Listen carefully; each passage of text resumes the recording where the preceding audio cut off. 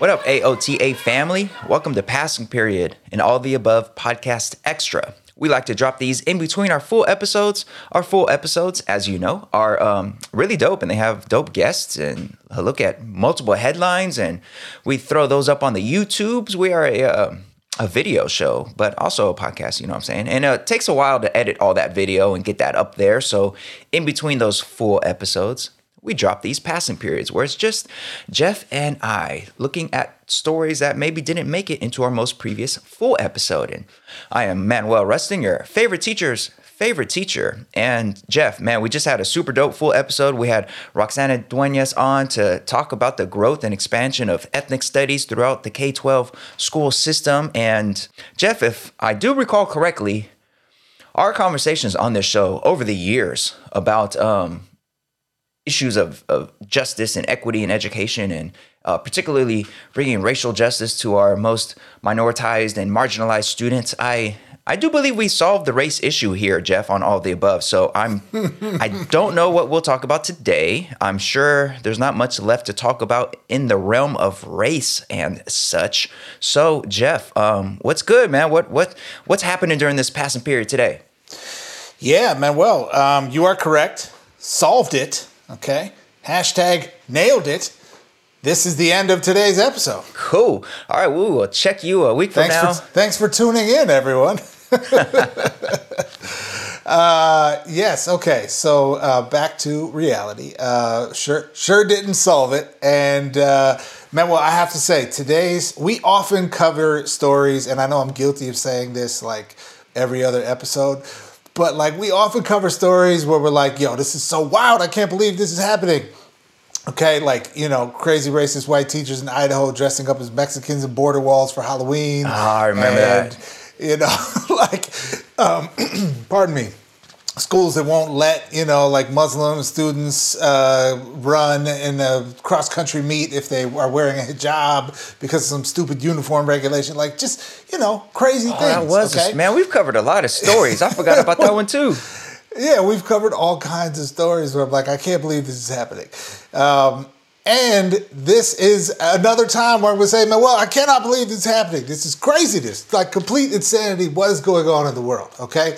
So the topic we're going to dig into today comes to us in an article put out by Intelligent.com. I was not familiar with Intelligent.com before encountering this story, but I do need to give them a shout out because they did this fantastically interesting survey analysis of white people applying to college in this country and asking them whether or not they have lied about the race that they are, if they have falsely represented their race on an application process, okay? And at the bottom of the essay, they say like, hey, if you want to get the raw data, like email us and we'll give you the raw data. And this lovely person named Julia promptly responded to our email and gave us the raw data, which is fascinating. So props to Intelligent.com, I guess. But Manuel, just the framing of the question, right? It's bad. You know it's bad. But it's worse than you think it is. It's worse than you think it is, okay? The headline of the article is 34% of white college students lied about their race to improve chances of admission and financial aid benefits, okay? 34% is in more than 1 out of 3, okay? Now, let's go a little bit deeper into that data because there are some very important schisms to note, all right? The first one is that there's a heavy gender split in the data. So male students, 48%, nearly half of the white male students, and they surveyed, I believe, over 1,200 white 1250 Americans, 1,250 white Americans who have all applied for college, okay? Almost half of the white males said that they falsely claimed to be a racial minority on a college application, whereas 16% of the white women did. Now, I'm not letting the white women off the hook. That 16% is whack, and I don't know if we can go like get them from their college and like kick them out for some kind of ethics violation or what, but nearly 1 out of 2 white male students is lying right now, okay, on their application, according to this data, or, you know, if we are to extrapolate out, this data suggests that that may be the case, which is just insane, okay? The other piece to note is that who are they claiming to be, right? 48%, nearly half of the people who made this false claim to be Native American, okay? So pull some Elizabeth Warren stuff, okay? Now, I'm not trying to dig up the drama about the election, but I'm just saying it's a thing that people do, right? And there's versions of this at least across black folks in this country and across white folks in this country, and being like, oh yeah, your great uncle married a Cherokee woman or whatever it is, right? And we know from the DNA data nowadays that mostly that is lies, and even if it was, your 232nd Native American does not make you in any meaningful way Native American.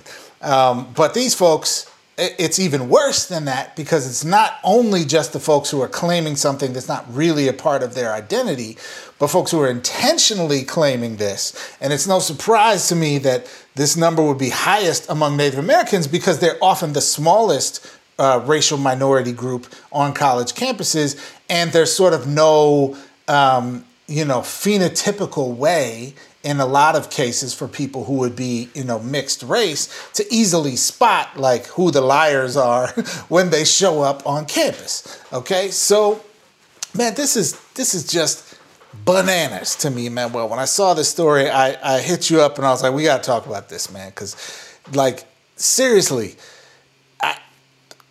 what is happening, man? Why is it happening in the world? Please help.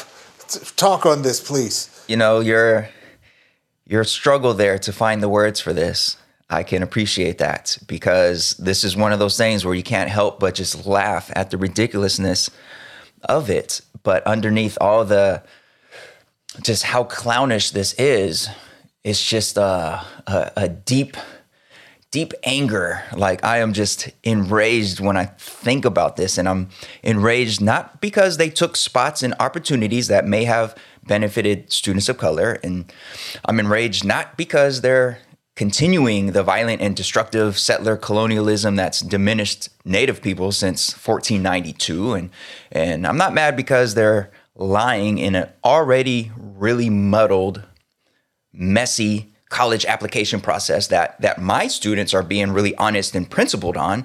And I'm not mad because they're fueling the stereotypes and the misconceptions that people of color get like some kind of special treatment.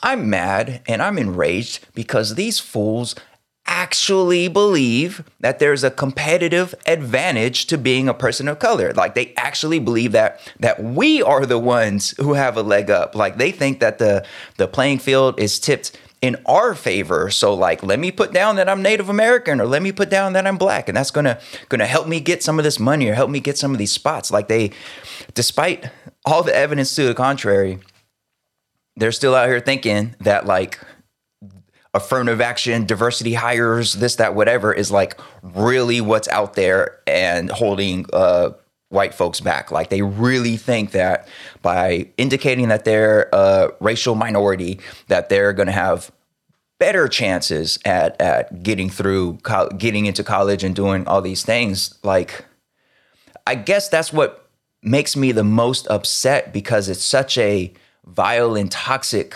belief out there that, like, despite centuries of oppression, like, somehow, some way, racial minorities are the ones now who have the privilege and have the advantage, and like, oh, I only didn't get hired because they wanted to, be more diverse, so they went for this other person, even though, and it's just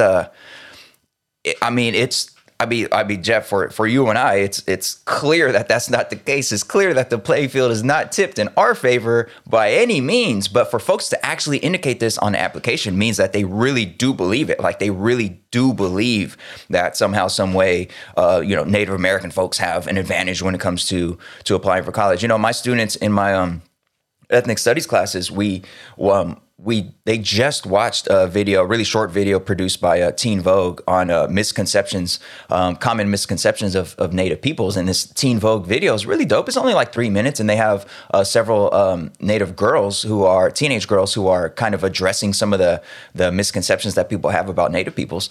And my students watched that, and I'm asking them like, which of these misconceptions like stands out most to you, and this, that, whatever.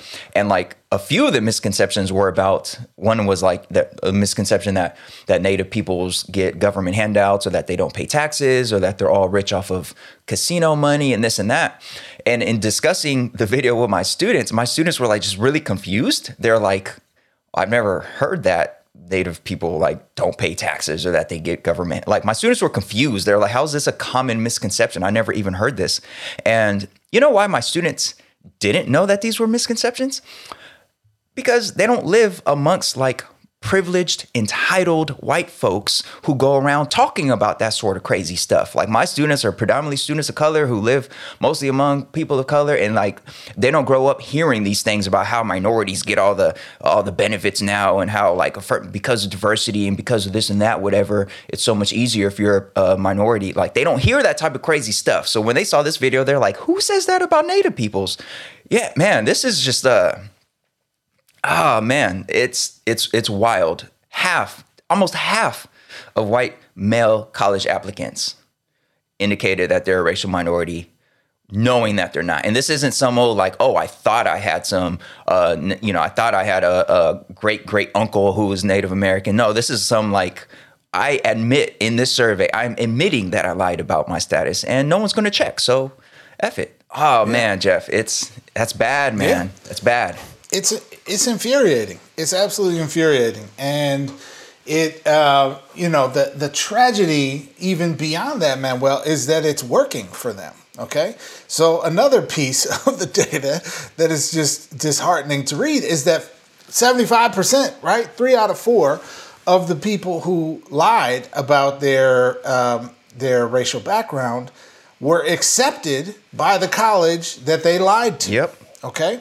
Now, there could be, who knows exactly what to make of that data, right? I'm sure, they would be like, see, I told you it's reverse racism, and I exposed the woke mob liberal thought, okay?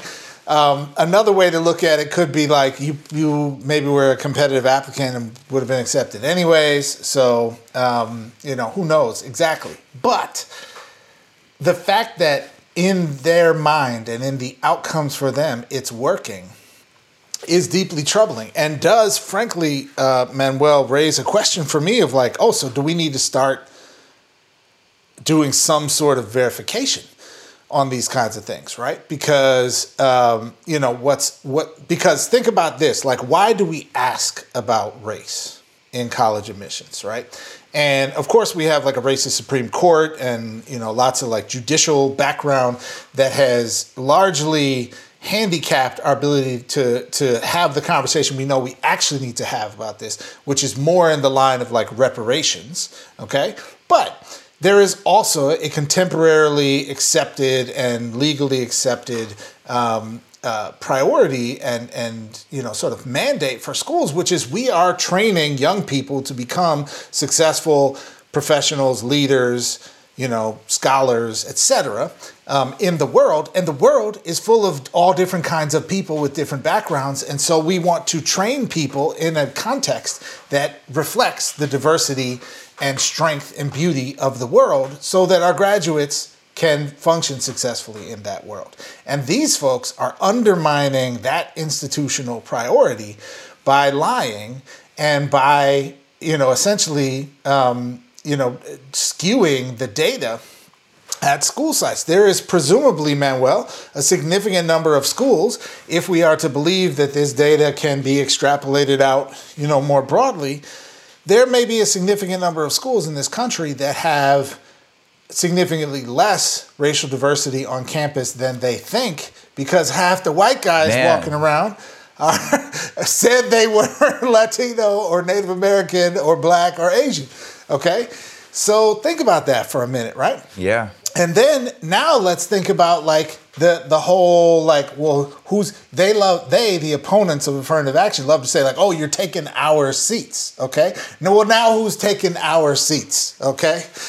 Like these folks, this is craziness, man. So, we've reached this point in history where we went from like full slavery to like, okay, no slavery, but like full Jim Crow, to like, okay, let's have some affirmative action, to like, no, we can't do affirmative action. We have to do all these other things that are affirmative action but aren't affirmative action, to now let's have reverse affirmative action where we are, over admitting white people who are pretending to be people of color in the college admissions process. And this is just like, man, well, honestly, like it comes to a point where I'm like, I don't subscribe to the like Nation of Islam's notions about, folks being devils and stuff. Okay. Definitely do not. And there are times when stuff like this happens where I'm like, I understand how people came to that conclusion.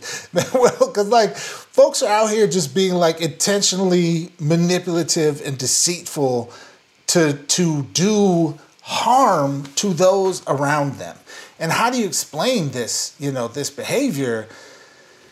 It's, it takes some discipline to look at this and be like, okay, I'm not going to make sweeping statements about everyone. I'm not, I'm going to like see this with some dispassionateness for what it is and describe it as what it is and not just write off whole groups of people. Right. But it disgusts me, Manuel. And as I started my career as a college admissions officer, and it's disgusting to think that there are people, being this level of manipulative in that process, and people who have already, access to many layers of what privilege looks like in this country is just. It just leaves such a nasty taste in the mouth, man. It's hard to swallow.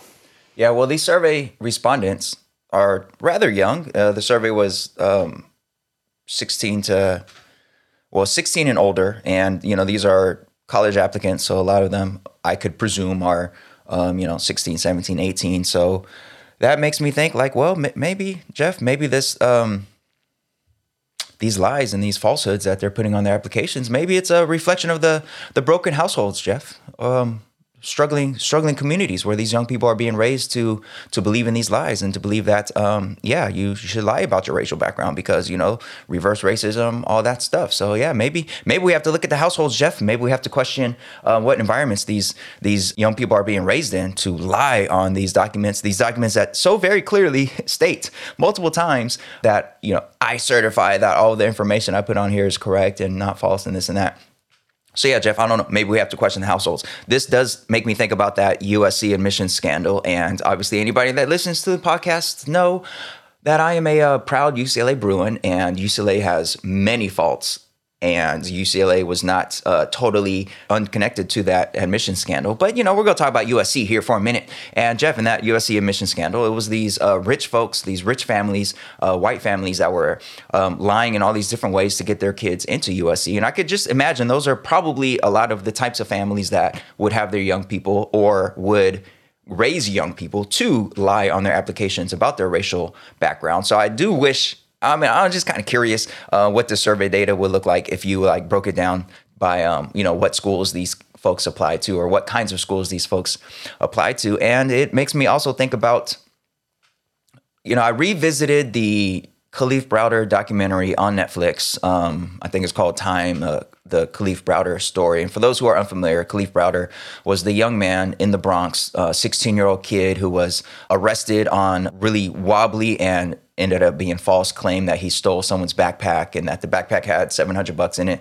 Long story short, he could not afford bail. And then for various reasons, all the complexities of the criminal justice system and the way it destroys people, he ended up being behind bars on Rikers Island for 3 years without a full trial. 3 years, and then the charges were dropped. And those 3 years were some intensely horrible years for him, and he ended up dying by suicide because of the experience. And one thing that that resonates in the documentary is him saying that in Rikers Island, right isn't right and wrong isn't wrong. Like, he was really confused about how these notions of right and wrong and how things are supposed to go, how they're totally upside down in Rikers Island. And he couldn't reconcile that. As a principled young man, he couldn't reconcile the fact that the correctional officers weren't helping him when the other incarcerated folks are being violent towards him. He couldn't reconcile that. And this makes me think of that because I raise students, certainly,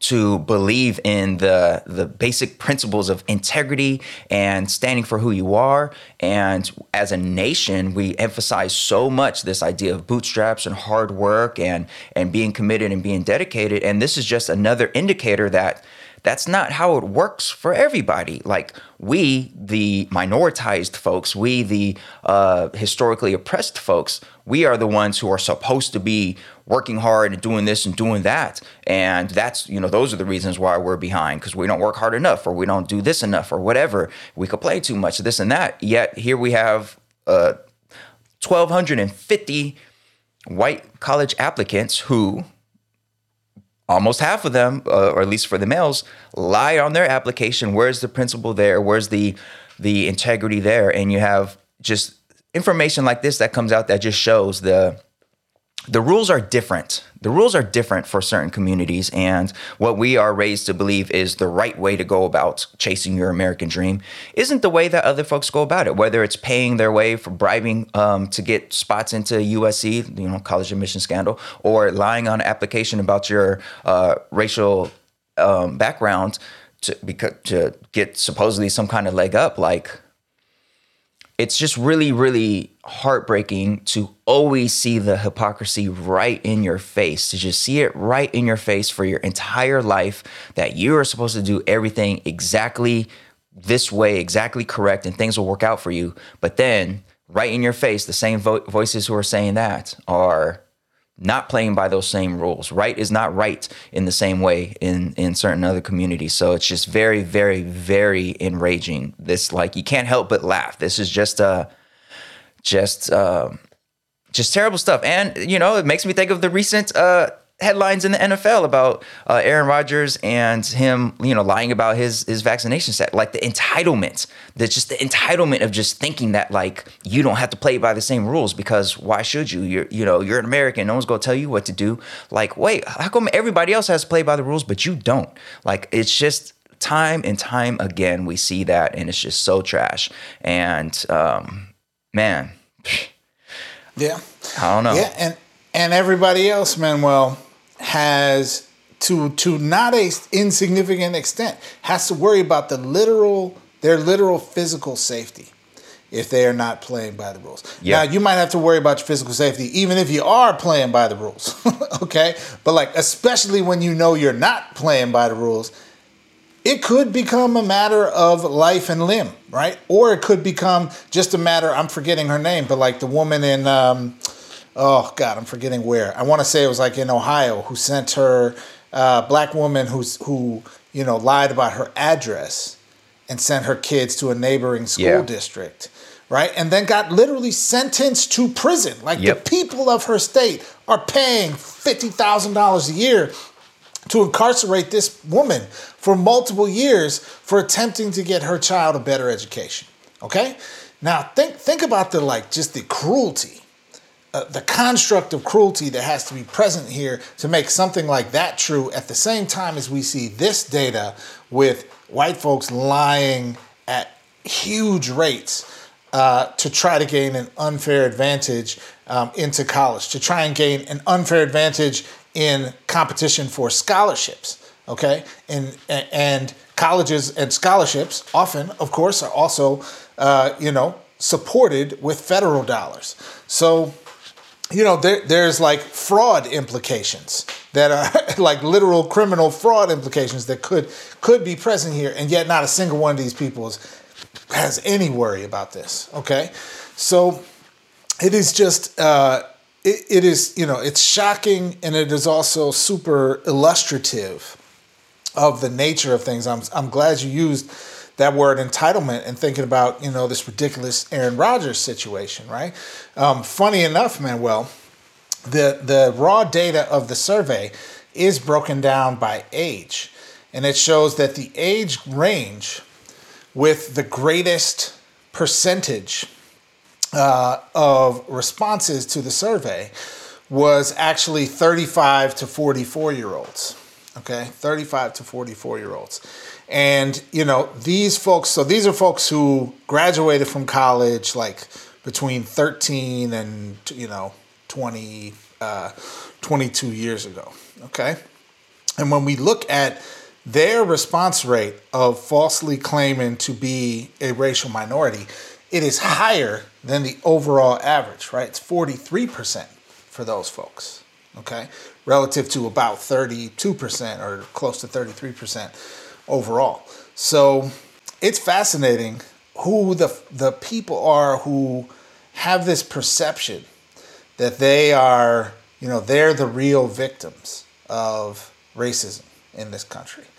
That, that they're the folks who are at a disadvantage in this, in how privilege manifests in our society.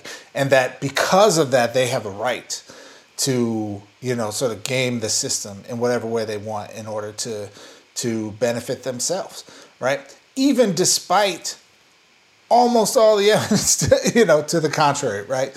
And we don't have class data in this survey here, so that's a variable we don't have to know about, like where these white folks are coming from. But suffice it to say, it was not entirely low-income white people who this survey sample was made of, who are really struggling day to day. So yeah, man, this is crazy. So many implications here, and honestly, I'm surprised we haven't heard like maybe more about this in the sort of higher ed news space. Absolutely. Like this kind of came and went. I mean, I know there's a lot going on and that's kind of just the way of the world now, but it's just like, there should be a lot of discussion about what to do about this. Like if you're, especially for major school systems, like there's no auditing of your racial background. It's not like you put it on the application, then you show up to orientation and they're, they match it up and they're like, oh, hey, you don't look how you like that. It's just, there's nothing on the back end, right? So not that there even necessarily should be, because that'd be kind of weird. Like, how does that even look like? But like, yeah, something should be done about this. I don't know what that answer is, but there should be discussion. And I'm not hearing much discussion, if at all, around like what to do about it. These are big numbers, Jeff. And granted, this is a survey and, it's not like this was part of some big research paper or anything, but like these are big enough numbers that like it definitely warrants some further discussion, some further research, and some ideas about what to do about it. Because maybe not obviously, but to me, the main thing about what to do about it would be obviously to dispel these notions from these young people's minds that like there's some kind of competitive advantage to being a person of color. Like, that of course could come through some more rigorous pedagogy, some more rigorous ethnic studies courses, and dare I say it, Jeff, perhaps a theory that could help us with this, and a framework, a lens, if you will, that we could use to help students understand how all this functions is critical race theory. Good old critical race theory. Yes, CRT. Long term, perhaps education could be the way to deal with this. But for now, if I'm, a state university here or a private college there, like if I really do want a diverse incoming group of students, to your point, Jeff, about, the educational benefits of that. Yeah, I want to make sure they're not lying about who they are. And I don't quite know what that looks like or how to do that. But yeah, we should be hearing more about this, Jeff. There should be more talk out there about this particular story. Yeah. Yeah. Agreed, man. Agreed. And I don't know exactly what to do about it, but we got to do something about it, man, because this is just, it's denial of opportunity, gaming a system that's already gamed. To further concentrate privilege and power, and it's disheartening, man. Of all the battles we have to fight, I was hoping this might not have to be one of them. Man, for real. But here we are. For real. All right. Well, folks, there's that. I guess that's that on that. If you have certainly if you're listening to this, certainly those of you who might be listening to this who work in the higher education space, we would love to hear your thoughts about this and about any discussions you've been part of or have heard in terms of strategies or thoughts about how colleges and not just colleges, scholarships and all this. I mean, these aren't just like, this wasn't just to get into college. This was also to get some of that scholarship and grant money that's out there. But so, yeah, if you're listening to this and you have any experience in those conversations, definitely reach out to us. Definitely let us know your thoughts because, yeah, this is it's a lot, man. It's a lot. But here we are on All of the Above, where we explore and discuss and analyze all these various challenges in the world of education. And we very much appreciate those of y'all who continue to listen and support us. And, if you haven't done so already, you could absolutely, positively, if you're curious about ways that you could support our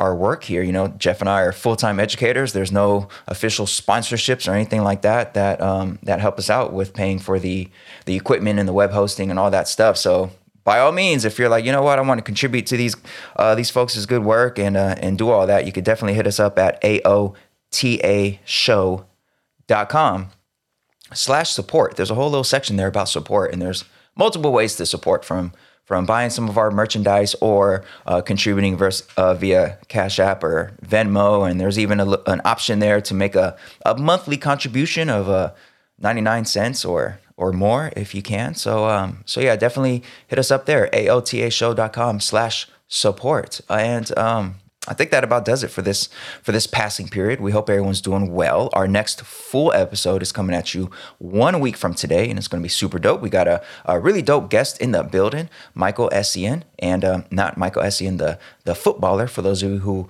follow the soccer world. This is Michael Essien, the middle school principal up in the Bay Area, who has done phenomenal work up there with community schooling and taking a whole school approach. So you don't want to miss that. That's coming at you 1 week from today. But for now, it's time for you to go ahead and get to class.